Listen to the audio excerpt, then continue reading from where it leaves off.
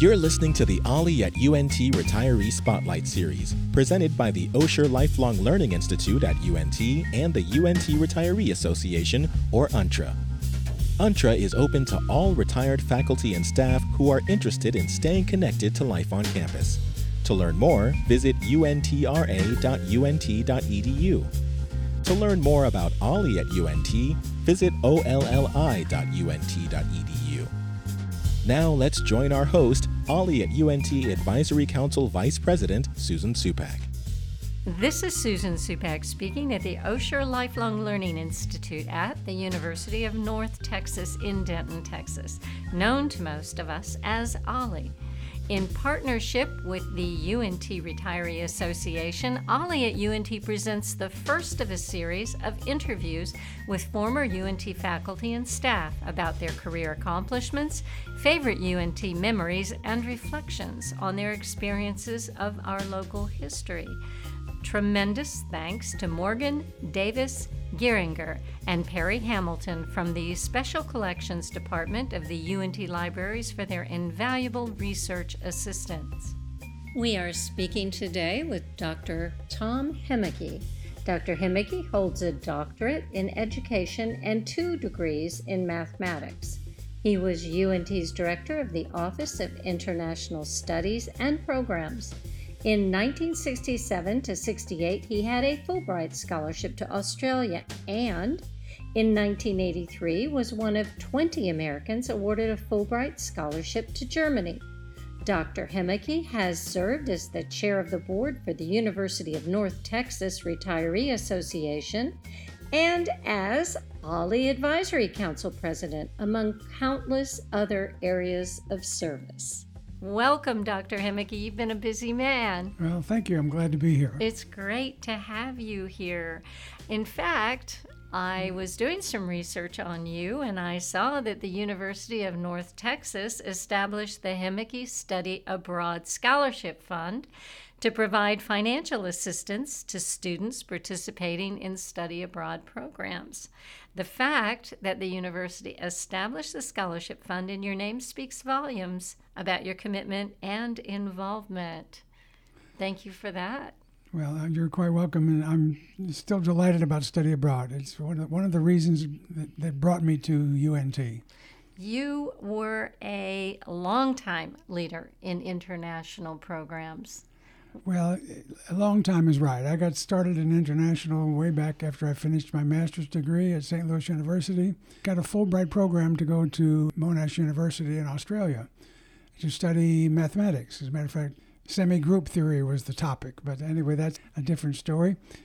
The experience in Australia was a wonderful experience that really got me started in thinking about things international. And the experience there was wonderful for my wife and our daughter who was born there. When I came back from there, I went to work at the University of Illinois, working in data processing, which was related to my mathematics studies.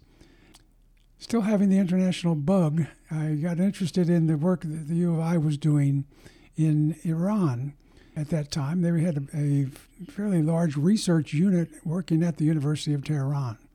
So I applied for the job, got the job because they needed somebody with computer experience and interest in international. So we spent 2 years in Iran, which was a wonderful experience, working on all kinds of different research projects in child development, in music, musicology, in education, and in language and linguistics. So it was a fascinating experience, but it cemented my interest, my lifetime interest in international activities, especially international education. Living in different countries as you did, and how different, Australia and Tehran, that's amazing. It must have been an incredible experience. Did you see that the differences in the cultures and the educational systems made a big difference to you as an American going to study in their areas? It made a huge difference in my life. Mainly, I would say it cemented my interest in working internationally. I was also interested in education, having worked in education for some time. When we returned from Iran, I continued working at the University of Illinois and started my PhD program, finished my program there. When I finished that program, I was interested in kind of looking around to see what possibilities were. and I met Dr. Toulouse, who was then dean of the graduate school here at UNT, a wonderful man who I met in Chicago, and he thought maybe I should come down to UNT and visit the university. So I did, and ended up with a job here because they were looking for someone to direct the international office at the university. At that time, as I said, I was interested in study abroad. I worked in the study abroad office at the University of Illinois and several other offices at the University of Illinois, and realized that I could maybe make a difference here at UNT. Of course, at that time it was NTSU. It was very interesting coming to Texas. It was a great move for us. It brought us to a really fine, family-oriented community, a family-oriented university with a lot of promise. Entering the international office at UNT was a wonderful experience for me because I realized that there's a lot of things that I could really do here that were not quite so possible at the University of Illinois, which had a very well-developed comprehensive international program. When I came to UNT, I found that there was a lot of activity going on internationally. We had an intensive English language institute, which was part of the operation of the international office. We had an international student office, which was designed to help international students make the transition to U.S. campuses. And we had not a whole lot more. There were a number of activities, a number of faculty who had taken students overseas, a number of faculty who did international research, a number of faculty who had a lot of international contacts and were quite active. But there was no coordination between and amongst all of these different forces acting internationally on this campus. After a couple of years here working, consolidating the intensive English program, which was very active, we had at that time about 2,000 international students, which was a lot because the campus was only about 17,000 or 18,000 students at the time. I remember a meeting that I was asked to attend to give a report on international to the Board of Regents. The main question that was asked is, are you keeping those international students under control? And I answered that as best as I could. And the second question was, well, what are you doing for Texas students? And so then I said, we really need to make it possible for Texas students to have international experiences of some academic content and real meaning for them so that they can learn about other cultures, about other countries, about other histories, and other peoples. And that was a real impetus for me to get busier than I was before. When I came from the University of Illinois, I brought along a number of books and pamphlets and information about study abroad because they had a fairly large office and they had a lot of extra books and things there, so I brought some of them with me here to UNT. I was able to hire a graduate student to organize those materials, start looking into possibilities, and within a year or so, we were tracking, or at least finding out about those students who had international experience and those faculty that had taken students overseas. We were able to hire a half-time study abroad advisor. That was a big move for us in terms of moving along in the study abroad milieu. Shortly after that, the College of Business was quite interested in having one of their faculty members take a group of students to Switzerland to study international business and to visit a number of companies and so forth in Switzerland and that area, introduce them to international business in that part of Europe. I insisted on sending my half-time student study abroad advisor along with that group. After a long conversation with the dean of business, he said, well, why would you want to do that? And I said, well, we need to develop an institutional look at study abroad, an institutional approach to study abroad. And that was the first time we had what I would call an organized study abroad program overseas. It was the first of many.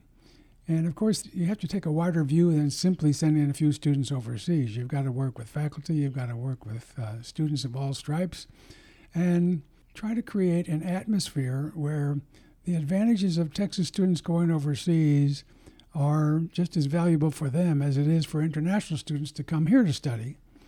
So we began to achieve my goal of sort of a balance between what we were providing for the international students coming here and for Texas students going overseas and learning about other cultures in the same way that international students learn about us and our cultures here in the U.S. So I think we began to achieve a balance.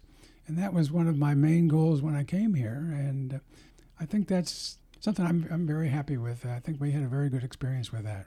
What sort of things did you do with the international students here at UNT to give them an idea of America and the culture and the university? Well, we started off when we had a new group of international students come in, and at that time we were having, 150, 200 or more internationals arriving at any particular time, usually at the beginning of a term.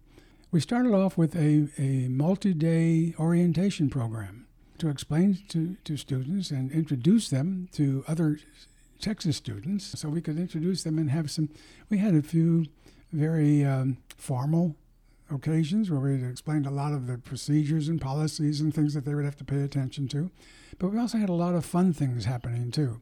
A lot of parties, a lot of get-togethers, a lot of chances for them to speak up and let us know about where they came from, what they're doing, and stuff like that.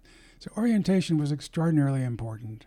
Then throughout the year, we had a number of occasions. We started known as International Week. And during International Week, we had an international fair. We had when it was allowed in the union, we had a potluck dinner with food cooked by students from all over the world. Oh, that would be fun. That was a lot of fun. But of course, we couldn't do that very long because the rules for bringing food into the union just weren't very amenable to that activity. But we had a lot of fun doing that. And my wife and I had frequent times. We had international students over to the house, and sometimes we had a little dinner, we had a little party, a little something. And a lot of our staff did the same thing. So there was as much interaction as we could create or encourage between international students, Texas families, and so forth. A lot of international students did stay and live with families. We had what we call the International Welcome Program, which was based in the community. As a matter of fact, my secretary at the time, whose husband was a preacher in a local church, they organized a community effort to welcome international students. That's terrific. And as a result, we probably had a few dozen or more international students living with families in the community. That program lasted for quite a long time, and they had an annual program where they invited students to a big potluck. It was great fun. We used to do it down in the senior center here in town. So there's a lot of chances. We've created as many chances as we could for interaction, and that was a big thing. I remember my cousin had an international student from Japan live with them for a while, and they kept up a lifelong communication between the two of them and visits and everything. It was quite a relationship. Yeah, that's great fun, and it's a very valuable thing for the students, and I think also valuable for the families.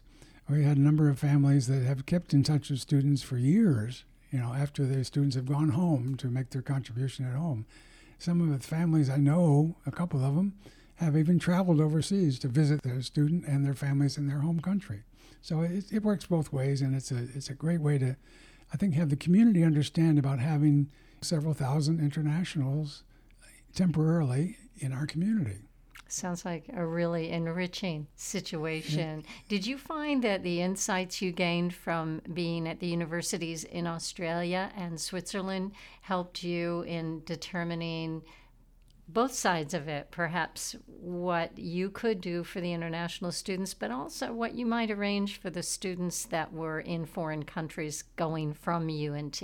Sure. I think that's a very good question because, I learned a lot having that experience. And I went through homesickness. I went through all kinds of, emotional reactions to being in a culture that is somewhat different. I mean, Australia is not that much different, but Iran certainly is. And you go through all kinds of ups and downs. So having gone through that certainly added a lot to my own understanding of what the international students were going through and what our students from Texas were doing overseas. We had some students from Texas who had real problems overseas, including sicknesses and things like that. So it was very important for us to provide support for students. That was one of the things I think that was a goal of mine as well, working with some of our deans and actually with the provost. We were able to, I hate to use the word institutionalize, but that's a good word, institutionalize study abroad at UNT. And by that I mean we developed a set of criteria along with our International Advisory Committee, criteria for faculty members who wanted to take a group of students overseas. We provided automatically, required actually, that international study abroad programs include funding for some kind of insurance to help students if they have specific troubles overseas. That's terrific. That's right, exactly. So, we were in one instance, we had a faculty member who had all of the program money in his back pocket that was pickpocketed in Italy. And we had to go to bat and find money here to send overseas on an emergency basis to help him out. So that's what I mean by the value of institutionalizing, although I don't like that word, but we did make it an institutional effort as opposed to simply an individual effort of a particular faculty member or a group or a department or something like that. So this allowed us also to develop more faculty who were willing to take students overseas. And if they hadn't done it before, we would try to work with them to make sure that all the points were covered. Everything was covered, and they were ready to go, and the students were ready to go, and we had orientation programs for the students ready to go, and that sort of thing. So, but after several years, we did have a full-time study abroad office, which was a great help in the process, and we had a couple of professionals working there who ran a wonderful program, I think. Well, as a parent, having had a student go to Italy, it would have made my heart rest easy knowing that someone had his back. That's right, and that's important. International students coming here were required to have certain insurance, required to have certain, because of their visas and so forth. They had a lot of requirements. Well, our students going the other direction also had to have some requirements to provide backstopping for them. So I think we managed that pretty well. But what an incredible, incredible experience it is for anyone, but particularly younger people who haven't seen a lot of the world, to have a chance to do that. In 1989, you were quoted in the North Texan magazine from UNT as saying, "I would like to change the perception on campus that international education is relatively unimportant." Can you talk a little bit about that? Yeah, I remember having that kind of thought, several times. But in some instances, it was the case that faculty, for example, didn't want to become involved with us because they said, "Well, I can do this on my own," and that's fine. And a lot of them did very wonderful things that way. But the more we could pull that together and create what I would call an institutional program, of international involvement, that it was not just individuals working on their own, but us working together as a team, I think that was really important. And there were instances where people would say, "Well, why do we have international students here?" Actually, that question came up from the Board of Regents at one time, Why and what did you say? If I said to you, "Why international students? Why do we need people from other countries coming to UNT? Don't we have enough students here?" What would you say to me besides, "Hey, Susan"? There's a simple answer to that question. Yeah. And that is that it's very important for students from Texas to interact with people from other cultures and to see them not only as somebody they walk past in the grocery store, but somebody they're in class with and are involved in having discussions about class issues or whatever goes on in that class. And to see them on campus and interact with them on campus in many ways, the answer is, in my mind, pretty simple. It's part of the educational process. It's part of what we do for all students at the university in developing and encouraging and enriching an environment in which all students have that chance to learn about those kinds of things. So it's bigger than any one student going one direction or the other. It's a whole idea of the whole campus becomes international, not just because we have a few international students or we have a few students going overseas, but those opportunities for interaction and learning occur whenever possible. Oh, that's such an important concept you bring up. The fact that we might have heard different stereotypes or we have different perceptions about people coming from different countries, and so often you meet the individuals and you find out, hey, they're just really like me. They're just like me. They have a different language, they have a different culture, but they're humans. They're humans like me, and their humanity comes through. That's right, exactly. And and more than that too, you find out that boy, the food they cooked is pretty good. You find other things that that you wouldn't think about, but things that become an impromptu learning experience. When you go through the food line in the cafeteria and you find that this student next to you is from another part of the world, and they eat all different kinds of stuff, and you think, well, then you start talking, you find out, well, why? What is it? What is it about this? And you begin to learn. So it's a whole environment. It's not just one instance, one way or the other.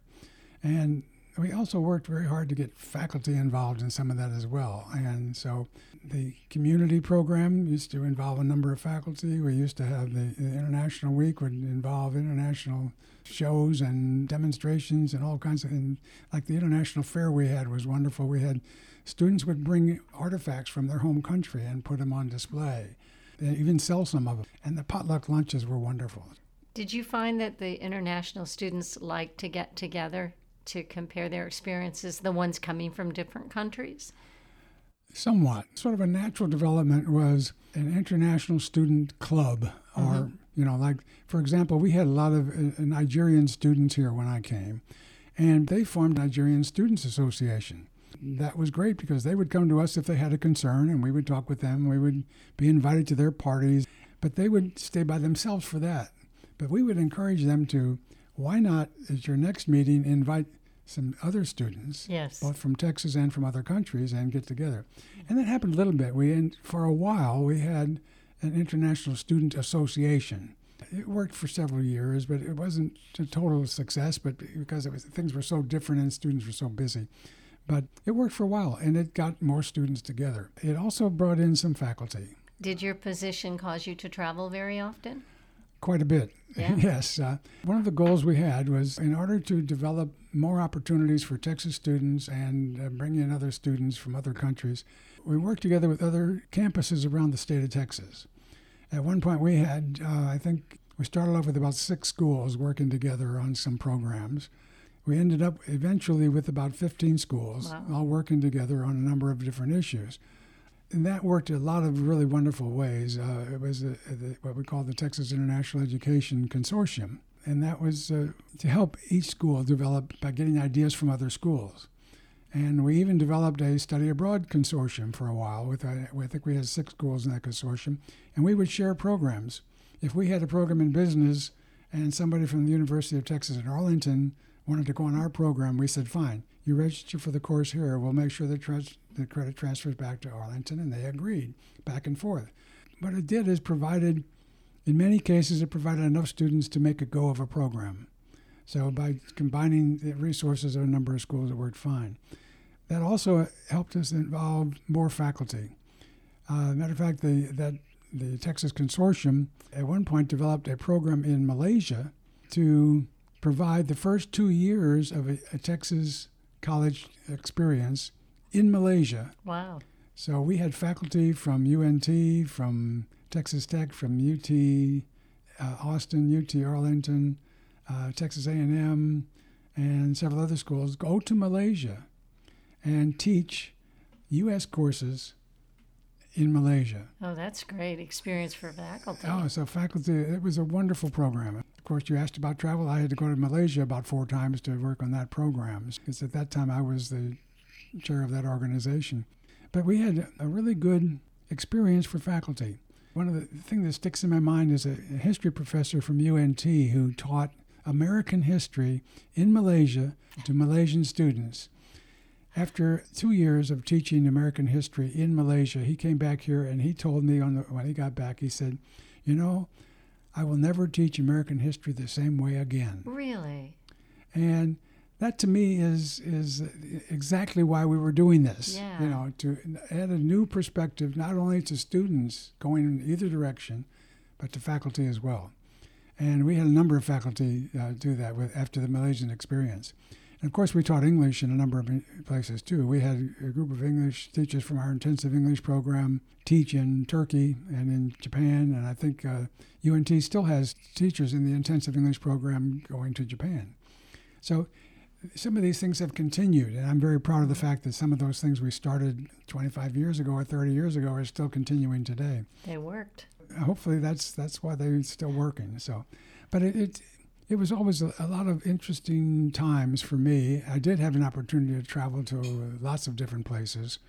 And one of the things that was also important, study abroad, I mentioned so far, we're talking about faculty-led programs overseas. But there's another way of looking at study abroad, and that is a true exchange, where a student would go not just for 6 weeks in the summer or one semester with a faculty member, but would actually exchange with a student from another university overseas. That involved a fair amount of travel and working with international professional organizations to help develop contacts overseas that would provide a true exchange. We would sign exchange agreements, say, with the University of Glasgow in Scotland, and we would send a student there, and they would send a student here for a year. I want to go. Oh, exactly. It was a really incredible thing. That is probably the most valuable kind of study abroad. Now, that's not to decry a 6-week experience or a 5-week experience in Switzerland for a student who's never been out of Texas, much less out of the U.S. There's all different varieties of these experiences, and any one experience can be a life changer for any student. And we've seen it happen time and time again of students who get that experience, and then they incorporate that into their life experience and their degree program, and they end up figuring, well, when I go to work as to make a living, why don't I look for some place that provides international experience? Or if I get into a company and they do international business, I'm prepared to work with that. So it helps a lot, you know. I would imagine it would just make a younger person much more open, or an older person, much more open to new and different. Because if you've had that experience, you realize, oh, this is so enriching, so rewarding. It's not as scary as you might think if you don't take the chance to do those kinds of things. Is the structure of higher education in the United States and in different countries, is it similar enough that there are not many difficulties for people going from one country to another, or do they encounter some difficulties with that? Well, it depends. The biggest difficulty, of course, is language. Most U.S. students are rather don't learn very many languages. I mean, it's just the way it is, you know, and many do. But one of the reasons for an exchange program is to develop your skills, and language is one of the skills that's very important. We couldn't send a student on exchange to Germany unless they could handle some German, although most Germans speak a lot of English. We had to make sure that there's a good match there. So many of our exchange programs, we had probably 4 or 5 exchange programs that worked in the United Kingdom, in Ireland, in Australia, because the languages are not that different. They're similar. But if you send a student to Germany or to France, you better have some skills in the language. Now, a lot of students who were studying language here were naturals for that kind of thing, and that worked frequently pretty well. And I can imagine it must have enhanced their language abilities. Oh, incredibly so. 10-fold, 100-fold, whatever. Exactly. Yeah. The whole idea was to make it possible for them to get that experience in as many ways as possible.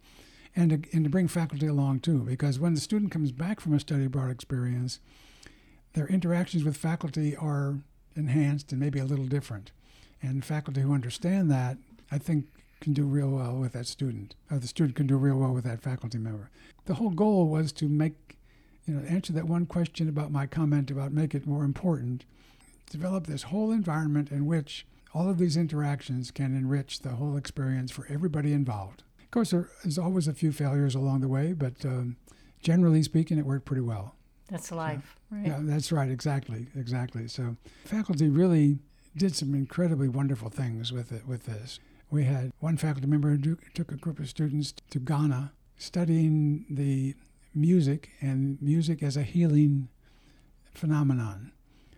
Fascinating experience in anthropology. Wow. And I'm sure Steve doesn't mind if I mentioned it, but we had a student over there who got very sick, had a breakdown. And we were able, because of the insurance that we required, the student was able to come back. But not just that, but a doctor from Ghana escorted the student all the way back to Denton.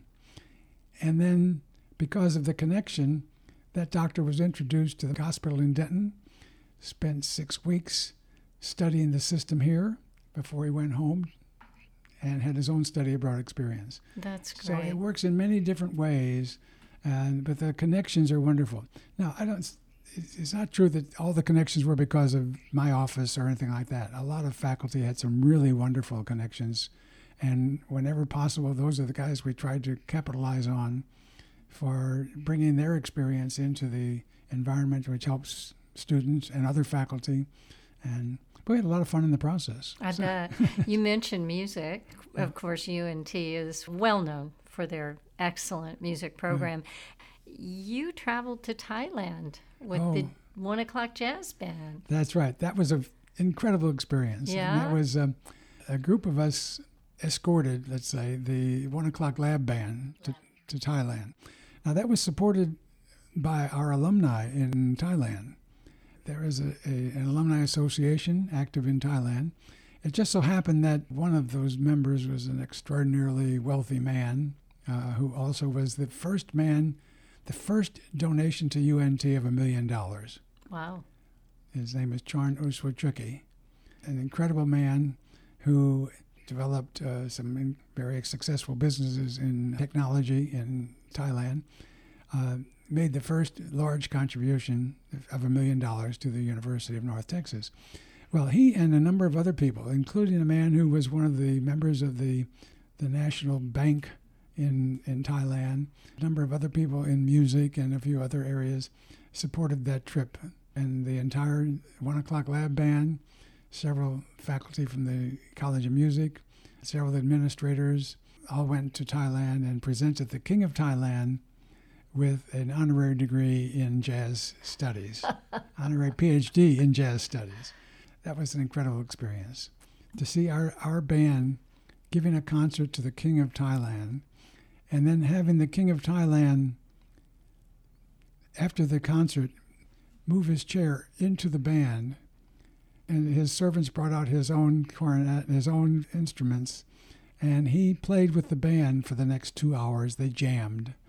And that lasted until about 2 o'clock in the morning. It was the most incredible experience. Oh my goodness! That's a time of a lifetime, right? It was just amazing, And having shook the hands of the King of Thailand, it's the only time I've ever been that close to any royalty anywhere in the world. And I'm sure he enjoyed the time. I'm sure it's memorable for him as well. I'm sure he did. I'm sure he did. Yeah. We were all sorry to see when he passed away a few years ago, but he also was a composer. He composed jazz pieces, and part of the band's concert, of course, was some of the King's own music. So it was what an incredible time. It was a really wonderful thing. And the alumni there just treated us absolutely wonderfully. They gave us tours of the city, tours, all kinds of things, and dinners and everything. They did unbelievable, wonderful things for us. So that's incredible. Well, I also have to thank you very much for all you've done for Ollie. I know you and your wife volunteered for many, many years, and were even honored by Ollie for having served for 12 years, and you were president of the advisory council. For a while. What attracted you to Ollie? Tell me a little bit about your Ollie experience. Well, Ollie, I think, is this incredible, wonderful program, and I just finished registering us for 30 classes for the fall. Great! And it started back when I retired. Now, I can't believe it, 17 years ago. A friend of mine, Jack Davis, who was then the dean of the College of Art, said, why don't you come over and join the retiree group? At that time, it was called RIPS, R-I-P-S, which was not a play on rest in peace. It meant Retired Instructors, Personnel, and Spouses. That was started in 1982 by then Steve Miller, who was then the head of the HR department, with the idea that there should be some way for people who have retired from the university to stay connected. RIPS existed, and I joined at the suggestion of my friend Jack, joined the advisory group, the committee. And 2 years later, I was elected to chair of that committee. And that a little later, that program was supported at the time by the Advancement Office and the President's Office. We didn't have a great budget or anything. We had enough to have meetings and have a few events through the year. It was great fun because we met a lot of retirees and had a lot of experiences with them. One of the things I'm proud about there is that my own interest was to keep in touch with the whole university, not just my former colleagues or the people. In my job, I had one of the best jobs in the university, which may be disputed by others, but my job required that I got to know people from almost every department on campus. I've frequently traveled across campus with visitors, taking visitors around, meeting everybody from the president down to the deans to faculty members of interest. And as a result, I got to know people in almost every department. Most importantly, I got to know all of the secretaries or administrative assistants of all the deans, so they know what's going on. That's important. That's right. What happened then is my colleague and myself, who was the vice chair of the committee, we decided that it would really be kind of neat if we could visit some departments again, because I used to visit them all the time. And I was always wondering what's happening in departments. So we came up with the idea of having the academic update, which is still an activity of UNTRA. It was about the same time that we changed the name from RIPS to UNTRA, which stands for UNT Retiree Association, as opposed to the Retired Instructors, Personnel, and Spouses. It's a much better name. It ties the name to the university. And I think that was a move in the right direction. At that time, some of the funding from the advancement office was taken away. The president still provided some funding. And the lifelong learning program at the university was getting underway. It was called the Emeritus College. The Emeritus College, the lifelong learning program, was asked to help with the UNTRA program. And now UNTRA is actually in this organization. So at that time, I went over to meet Jordan, who's well known to everybody in Ollie. and he and I worked out a way that UNTRA's membership could become part of the database kept by their office. So we suddenly had a new database with all of our members' information. And from that point on, it went on to where we are today, where we have a website and everything else. I was then asked to serve on the board of the Emeritus College. Jim Miller, who was the originator of the Emeritus College, had passed away, and Ken Dixon took over the deanship of that.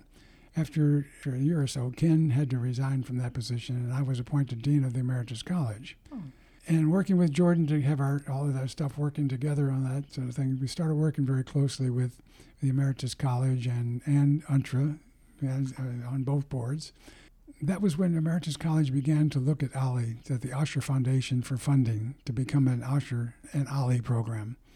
So I got to work with that. We got to develop some of the materials and things that were used to become an Ollie program. That was an important step for us. Thanks. It's a very for important your step. Participation in that. Oh, it's a wonderful thing. Well, then when Ollie was established, the Emeritus College was, I guess, eliminated, not eliminated. Or absorbed, perhaps. Absorbed. That's a better word. Thank you. Was absorbed, and at that point, I became the chair of the advisory council for Ollie. And I had been chair of, dean of the program before, and so slid into the new position.